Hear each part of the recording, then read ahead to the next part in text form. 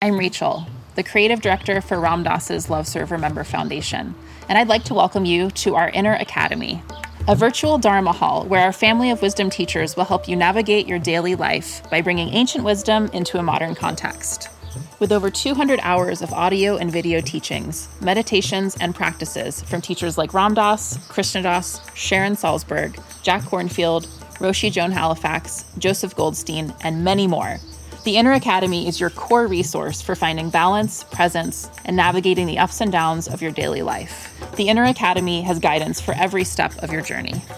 Choose from an annual or monthly membership and gain access to past and future courses, retreat replays, virtual community, and much more. If you've been familiar with Love Server Member Foundation for a while, you'll know that most of our offerings are given freely or on a sliding scale basis. So when you subscribe to the Inner Academy, you're paying it forward and bolstering our ability to continue creating accessible offerings for all in the future, as Ram Dass wished for us to do.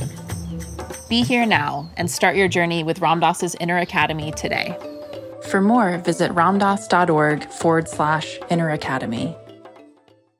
Worried about letting someone else pick out the perfect avocado for your perfect impress them on the third date guacamole? Well, good thing Instacart shoppers are as picky as you are. They find ripe avocados like it's their guac on the line. They are milk expiration date detectives. They bag eggs like the 12 precious pieces of cargo they are. So let Instacart shoppers overthink your groceries so that you can overthink what you'll wear on that third date. Download the Instacart app today to get free delivery on your first 3 orders, while supplies last. Minimum $10 per order. Additional terms apply.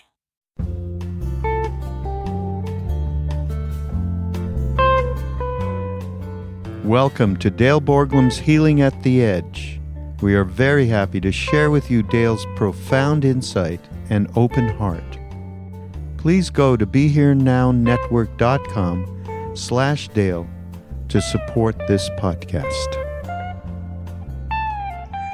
We were talking about the somatic path of approaching spirituality from working with the body and working with physical sensations.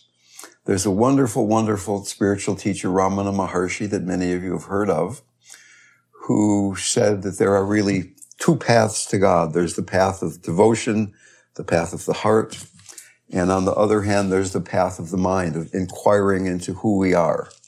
Meditation, who am I? What's reality?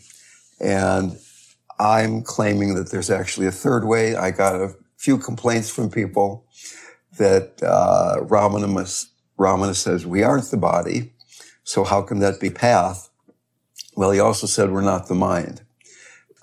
When I'm really honest about it, my own particular path, I'm not saying this is the way that you have to do it, but what works for me is I'm going through my life, I notice that I'm caught in discursive thought, and then I locate that thought in my body. What is the sensation that's going on?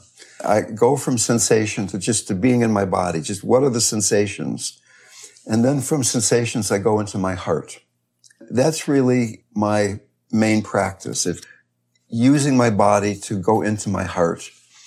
And then, of course, as they talk about very clearly in Tibetan Buddhism, the way to go into non-duality, into wholeness, which is very important because that's what we die into.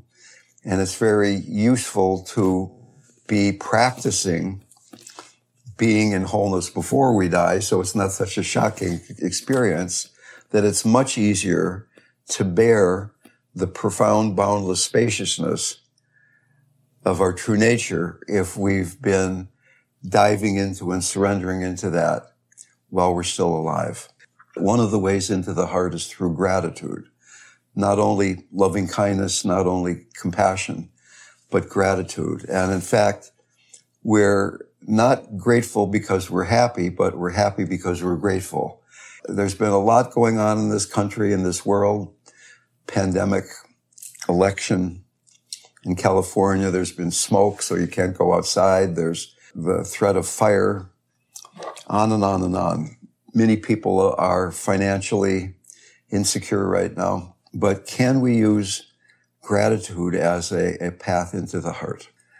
So what I'm suggesting here is that it's very useful for us postmodern people, most of us in America here, to have a really robust practice where we can be dealing with pandemic and politics and all the other things of our lives and keep coming back to a deepening presence, so that we can be more alive, and as we're going on, we're preparing to have a more conscious life and a more conscious death.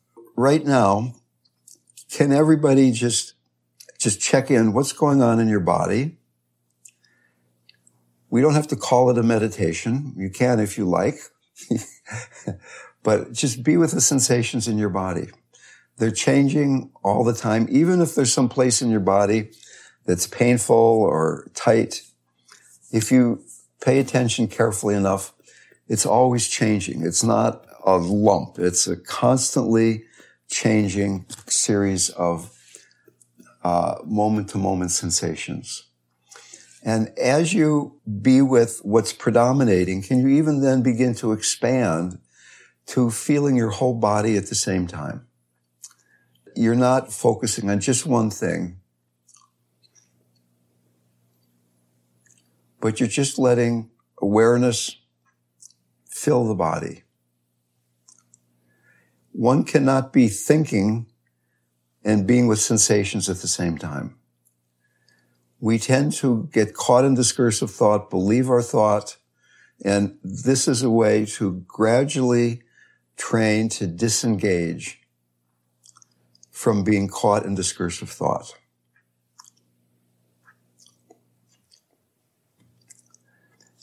As sensations arise, there is the tendency then to say, I like that sensation, I don't like that one so much. Oh, what's going on down there in my lower belly? What's going on in my right shoulder? Can you just be with the changing nature of sensation and even begin then to experience sensation as spaciousness? So that the body on one hand is, yes, flesh and blood and bones and ligaments and all those things. And on the other hand, it's just consciousness being in each cell of the body, just awakeness, spaciousness. And as we experience that, can we then go into the heart, taking a few breaths into the center of your chest?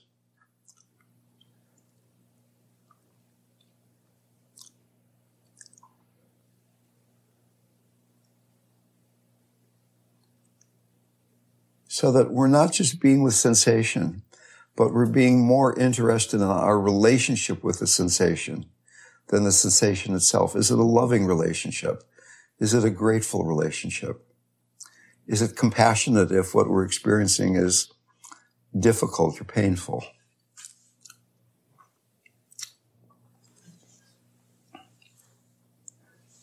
The nature of the heart, philosophically in Buddhism, is boundless spaciousness. So the more we go into the heart, we're dissolving solidity, we're trusting the spacious nature. And in fact, the child developmental stage that one goes through to be able to rest in the heart is learning to have appropriate boundaries. Does our awareness of the body stop at the boundaries of our skin? Can we be with the whole body? Can we lovingly be with the whole body?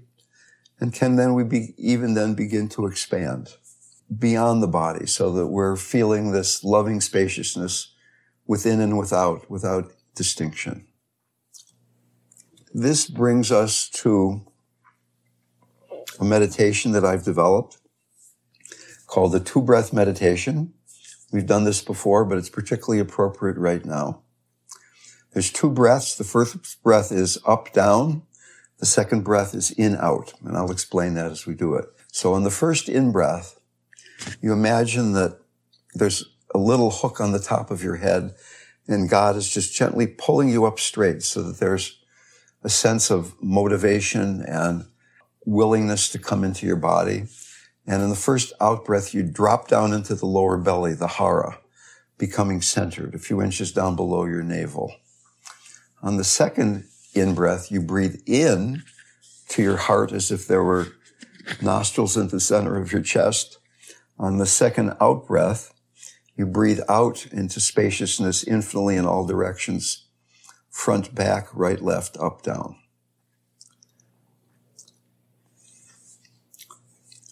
Once again, up on the first in-breath, dropping down, getting centered on the first out-breath. Second in-breath, breathing into the heart. Second out-breath, breathing out into spaciousness from the heart, surrendering into space.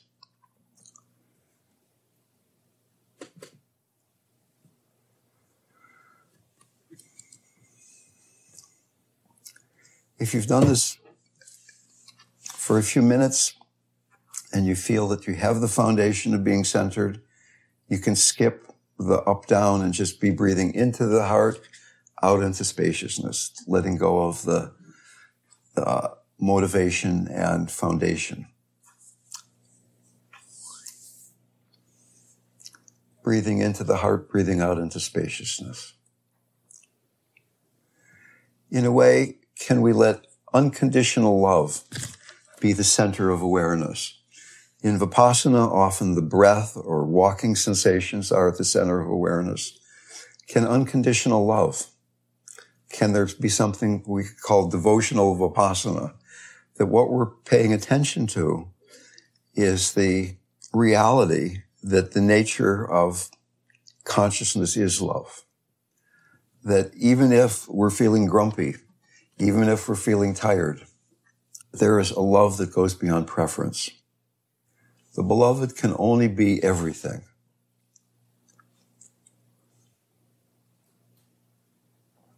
One of the great Christian saints, Saint Teresa of Lisieux, said, "Pray only for God's presence." My Guru Maharaji said, if you love God, you overcome all impurities. It is better to see God in everything than to try to figure it out. So I have a PhD in trying to figure it out. And I don't know how far that got me. Okay, so can we come back into the room and be resting in the heart and have a conversation? Clearly, there are different qualities to the heart. Compassion is one of the most important because it's what allows us to keep the heart open when we're experiencing something that is causing suffering. Compassion is the ability to be open-hearted in the presence of suffering, suffering of our own, suffering of someone else's. And compassion is often misunderstood as compassion is something we send to somebody else. But compassion is a state of being. It's compassion with. So, for instance, when I talk about having compassion for Donald Trump, many people grumble mightily and say, why would I forgive him after all these things that he's done? And the reason is that if the notion of Donald Trump closes your heart, you're the one that's suffering. Can you realize all the implications of that expression, Donald Trump, and keep your heart open? It doesn't mean you like him or want to be around him or approve of him, or maybe you do. Maybe it's Nancy Pelosi that gets you all riled up. Whatever example works for you. But eventually, can we get to a place where no matter what concept, no matter what perception arises, we can meet it with an open heart? That was the gift of being around the Guru. She was profoundly open-hearted, completely independent of what the immediate situation was, so that I had the experience of being unconditionally loved, no matter what thoughts were going through my mind.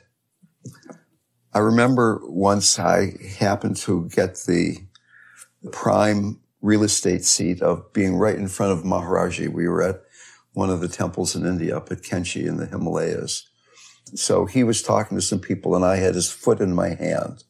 It was just blissful. I was holding his foot and I was saying my mantra. And after a few minutes, I started feeling how lucky I am And as soon as I started feeling I, he started pulling his foot away. And then I quickly let go of I and started saying my mantra again, and he relaxed his foot. And a few minutes later, I said, wow, this is great. I'm really having this wonderful experience. He started pulling his foot away. And it was so clear that as long as I was in this wide open space, there was not really two of us. There was not my hand and his foot. There was just life unfolding. But as soon as I got into me, that was an uncomfortable place for his foot to be in a certain way. We often think of love and compassion as activities that we cultivate, we get better at. But there's other ways to look at these qualities. One of the ways is that they are already our true nature. They can be spelled with capital L's and capital C's, love and compassion. That when we get out of the way, we are love, we are compassion. And another way to look at it is that it's something we can receive. That the guru, that the deity, that the higher power, that the universe itself is showering love on us each moment, something to be grateful for. In Tantric Hinduism, all form, matter, energy, thought is seen to be the mother. So we have this relationship with the mother. Can we love the mother even when she's being difficult, even when she's really bringing us back to being present in a way that is uncomfortable? So what we're talking about here is the possibility of using sensations, using our relationship with our body as a way of going beyond thought, coming back to being present, and then from sensation, using that as the surrender to the heart. And then even from there, the heart is the direct pathway into non-duality, into boundless spaciousness. Resting in boundless spaciousness, still being able to talk, still being able to listen, not knowing what I'm going to say next, but not particularly caring. Maybe there's not an I who's even doing it. Okay, so what we're talking about here is embodied love. It's certainly possible to feel love and get spaced out. We're talking here about embodied love. The notion is in Buddhism, there are the Four Noble Truths that some of you, I'm sure, are very familiar with, but maybe few aren't. They're so basic that I haven't really talked or thought about them for a very, very long time. First noble truth is that life is unsatisfactory. Life in duality creates suffering. Second noble truth is that suffering or unsatisfactoriness is caused by grasping. Third noble truth is let go of grasping, no more suffering. And the fourth noble truth is the Eightfold Noble Path. Right speech, right livelihood, right concentration, right meditation. And there's four more of them that I have no idea what they are. Okay. Probably some of you know all of the eight, right contemplation, meditation, concentration. Okay. So you said, you started out there, Veronique, by saying, that reality is causing you to have acidic speech. It's not quite how you put it, but you completely let yourself off the hook and blame the external circumstance for why you had acidic speech.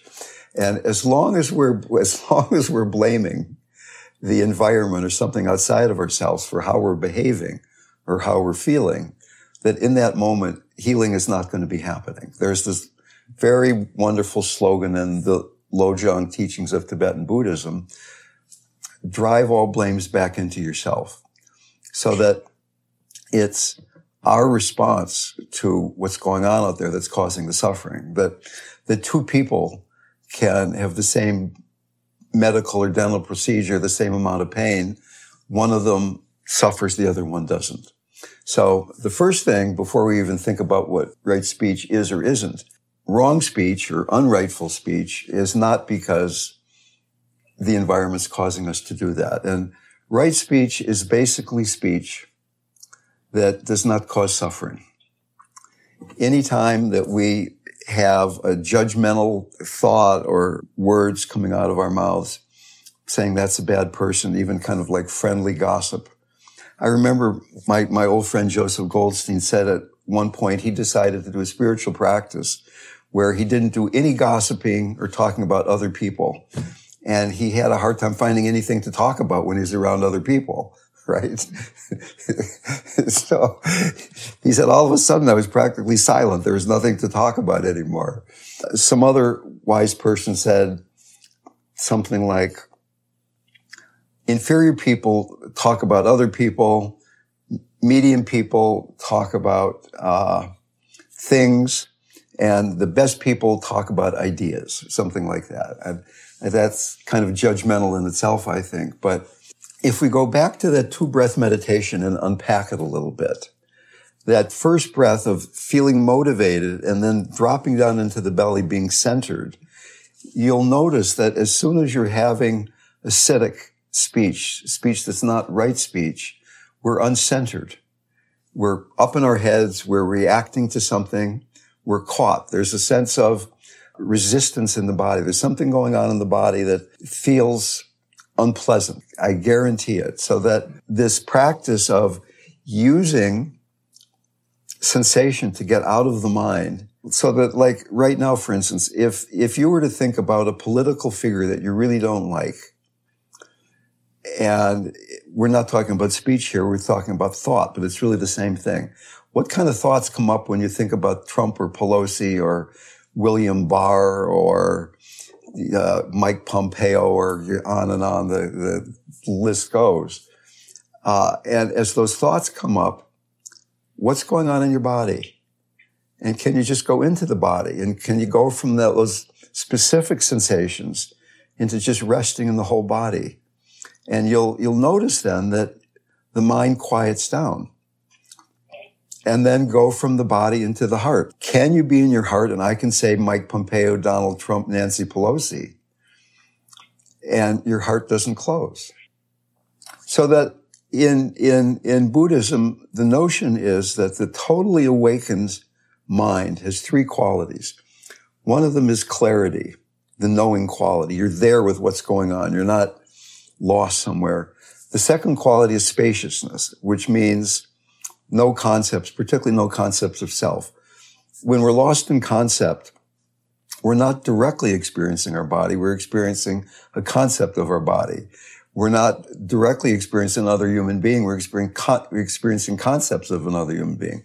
Most people are going around lost in concepts a lot of the time, so that relationships are pretty unsatisfying. There's not that completely naked, intimate meeting of 2 beings. There's my concepts and your concepts are kind of seeing how do we intertwine, or how do we bounce off of each other. And this notion then of going beyond concept, spaciousness, is very threatening, because the I is being avoided, and it's certain, in a very real sense, it's like ego death. But the third quality of the awakened mind is naturally arising compassionate activity. That we are compassion, that right speech will come out of us very naturally if we just become present and open. We don't have to try even. In fact, trying is what's getting us in trouble in the first place. That we think we have to get from here to another place better. The Buddha said something like, you are what you think. So, I mean, even if you're in a room all by yourself, a hermetically sealed box, and you're having negative thoughts about somebody else, it's hurting you. And in some ways, putting that into the universe, there's negative energy about that other person. So at least it's hurting you. Let's just leave it at that. But I've noticed that I can be in a room full of people, particularly if I'm facilitating a group. And it's a lot more noticeable when it's not happening via Zoom, but we're actually in a room together. And if I'm feeling like I'm having a bad day and I'm kind of lost in my mind a bit, I can feel how it's affecting the group. And if I say, okay, I'm just going to go back into my heart, breathe into my heart, breathe out spaciousness, it affects the group energy. And doing Tonglen, doing taking and sending, affects the other person. It certainly affects the person who's doing it. But I could tell you all kinds of stories about how it affects the object of the practice.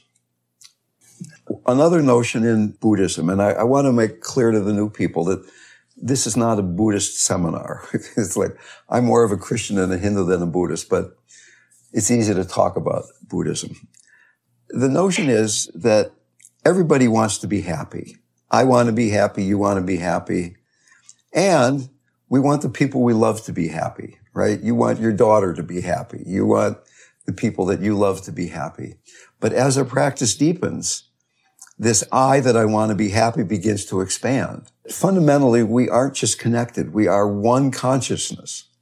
It's not like I'm over here shooting loving kindness or compassion to you over there. It's we are one being.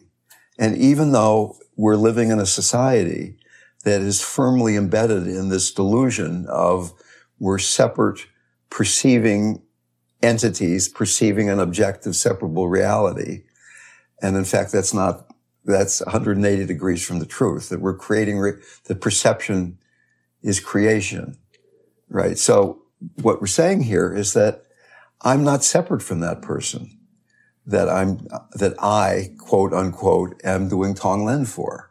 There's just one consciousness, and it's filtered through each of us, but it's also inseparable.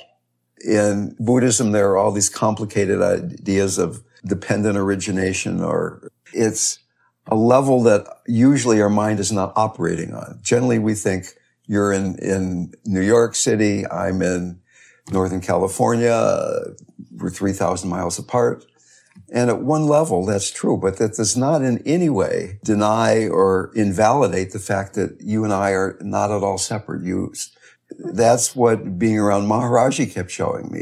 Even that story about holding his foot, it was not his foot in my hand. We were connected. We were one being. And when I started falling back into my egoic, oh, look at what I'm doing, that assumed separation, he could feel that. And I certainly can't pretend that I'm living in that place all the time, but I try to remember that when I'm with people, my very thoughts are affecting them. And if you've been around dying people, if you've been around tiny babies, they're often very, very psychic. They really know exactly what's going on in the room because they're not identified with their separateness so much. Some dying people with the right kind of support or the right kind of background, as they're approaching death, they're not busy saying, oh, I'm this body, my body is cancer, and what's going to happen with my car and my money and all these things. They're becoming more and more essentialized, and they're becoming more and more resting in that wholeness, which is who we are already. So that in some way, dying slowly and having the support to realize that we are one being is a great advantage, although not always a pleasant one. One of the things we're exploring in this group that is not new information, but I think I put it together in a way I haven't seen anyplace else, that there's this parallel between somatic development, stages of early childhood development, awakening the chakras, stages of Buddhism. So that as we talked about, and I'm going to do this really very summarized because there's a few new people, but very early, second trimester to about 12 months old, a small child learning to be grounded, trusting, being dependent. And when that isn't happening fully, fear arises. To the extent that you had any kind of trauma, illness, feelings of abandonment, we all did. I had very loving parents. I had certain accidents in my early life that I've talked about before. I'm not perfectly grounded. I'm certain things that arise, fear arises in me. Okay. Then from 12 months to maybe 2 or 3 years old, being centered, dropping down into the lower belly, going beyond guilt and shame, moving from dependence to independence, being able to create in the world, being able to manifest God's energy through us. People in our societies are often going around apologizing a lot, feeling some shame, guilt for who they are, particularly people of a certain generation. Maybe younger people don't do that quite as much. I don't know. But what we're getting to here is that being grounded, being centered, creates an independent, integrated personality structure that then can bear the spaciousness of the open heart, right? Because if you really go into the heart, the I dissolves there. It's not I'm loving you, but just love is happening. It's certainly possible to go into that love without the foundation, but it's very fragile. It depends on the environment being supportive. But the point I'm trying to get to here is that the energetic lesson that this small child learns between the ages of 5 and 8 in order to have conscious relationship is having appropriate boundaries. If you and I have, here's me, here's my energetic being, here's you. You can be in New York and I can be here and we can be having this kind of relationship. And then I start changing my energy and I start moving toward you. I'll do that right now. It changes the way we're energetically relating. And then suppose we get to that where we're touching. There's me and there's you and there's a point where we're completely meeting. And then like even you suggested, there can be overlap where at the energetic, physical body, energy body level, there's an overlap.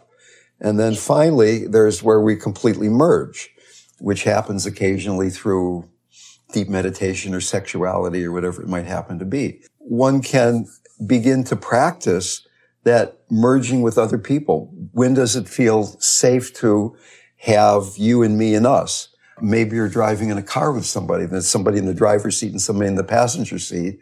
Very often we're each in our individual energetic bubbles. We're not touching each other. Or you're walking down the street in the Upper West Side where you live, and everybody's kind of contained in their energetic bubble because there's so much aggression and craziness walking up and down the sidewalk. But at times we can choose to merge with other people. You don't even have to say anything. I mean, can each of us right now breathe into the heart? So let me even backtrack. So before we get to the heart, there's being down in the belly. In Japanese, the lower belly is called the har, which means sea of chi. It's where all the energy in the universe goes through us. That's the energy that creates the boundary. Can you breathe into your belly and breathe out a boundary that's as big as your skin? Breathe into your belly and breathe out a boundary that's 12 inches outside of your skin. Can you breathe into your belly and breathe out a boundary that's as big as the room? Doing this is almost like going to the gym. You're creating the ability to have boundaries that are appropriate. Now, I don't go around creating boundaries all the time, but when I'm in a situation where something feels really weird, it's sometimes because I'm not in the appropriate boundary for this particular situation, right? You're around people who are really super aggressive and you're open and something like that. I'll give you an example. I taught a workshop with Stephen Levine years ago, and there was a woman who we thought was going to die at the workshop. She didn't die. At the end of the workshop, her husband came, put her in the back of the station wagon and drove her home. It's kind of shocking. I lived in Berkeley. She lived in Marin in Mill Valley. And about a week later, I got a call saying if I wanted to see her again, I should get over there quickly because she didn't have too many hours left to live. So I drove over there. Her house was situated in a place where it was only a few minutes from getting off the freeway to being at her bedside. And I came in and I sat down and I started talking to her as if she were the person I'd been with a week ago. I didn't open up my boundary and include her and feel really what was going on. And I started feeling really super uncomfortable because she was not that person anymore. She was a week closer to dying, and she was actually very close to dying. And my thoughts felt like bowling balls until I realized what was going on. I opened up my boundary, made it really permeable. We connected. And then there's nothing even to say anymore. We just hung out in love for a while, and then I left. So boundaries can be big. They can be small. They can be dense. They can be permeable. Sometimes it's nice to have a really permeable boundary to feel what's going on with people around you. There are people who get stuck in a permeable boundary. People have a big permeable boundary and they're overwhelmed by the energy of the world. There are people that get stuck in the big, dense boundary, like the bull in the china shop. Politicians often, they take over the room. They can't feel what's going on with other people. As a therapist, it's useful to have a permeable boundary, to really feel what's going on with your client. So that at some spiritual level, yes, we're all one and we're all super connected in all those things. But at a more relative level, there's this whole stuff about boundaries and energy and are we connected or do we need to keep some separation? So there's this term compassion fatigue, which I think is a misnomer and almost a dangerous idea, that there is no such thing as compassion fatigue. That if you are compassionate, your heart is boundlessly spacious and there's room for all the suffering in the universe. There is something we could call almost compassion fatigue, where we feel somebody suffering and it resonates suffering in us. And we start suffering in relationship to what we're experiencing with this other human being. If we're really clear where the suffering is coming from, it's much easier to work with it than if we think it's caused by this other person. And there are studies that show that, for instance, that therapists who work with a lot of people notice that that certain clients drain them and certain clients don't drain them. And at first they thought maybe the clients that drain me are the ones that have the most difficult, intractable problems. But it turned out, no, it's the clients that I can't connect with fully. So that if you can connect with somebody who's even psychotic or something, it's not going to drain you if you stay wide open. There's nothing then that the other person's suffering is sticking to, which doesn't even preclude you being able to think about something and think of the best treatment plan and things like that. But that once again, compassion is a state of being. It's not, I'm having compassion for my client. It's a much more moment to moment, subtle process of being aware of where you're getting caught in thoughts about the other person, where there's some tightness happening in you in response to the other person's suffering. Maybe not even that you're bothered by the suffering, but that you're bothered by you can't quite figure out to do the perfect thing, that your personality is such that I want to be the perfect psychologist or something like that. So that the fatigue that's arising is your character structure meeting the situation in a way that is not completely open and spacious. We then begin using each life experience as information, as an experiment, as a curious experiment of what kind of people, what kind of situations, what kind of experiences in my life are generating suffering in my life. As long as we're firmly embedded in identifying with a separate I, we have to work with that I. We have to use that I to begin to see we can dissolve the I. One of my friends who was a Buddhist psychologist said you have to become somebody before you can become nobody. And yes, we are nobody in a certain sense, but as long as we think we're somebody, we have to begin to skillfully, with some effort, work with that faulty assumption. As Suzuki Roshi said, we're all perfect, but there's still room for improvement. So that both of those things are true at the same time. The ego is very persistent, and our job is not to defeat it or destroy it because we can't. But that one way of looking at the spiritual path is understanding what the ego is and what it is not. It's a useful tool. It helps us get through life, but it's not who we are. It's like we're breathing, we're thinking, we're egoing, we're eating. It's a verb. It's something that we do. And there is this profound illusion of separateness that we're working to dissolve. And it's very challenging because it's directly confronting our fear of death.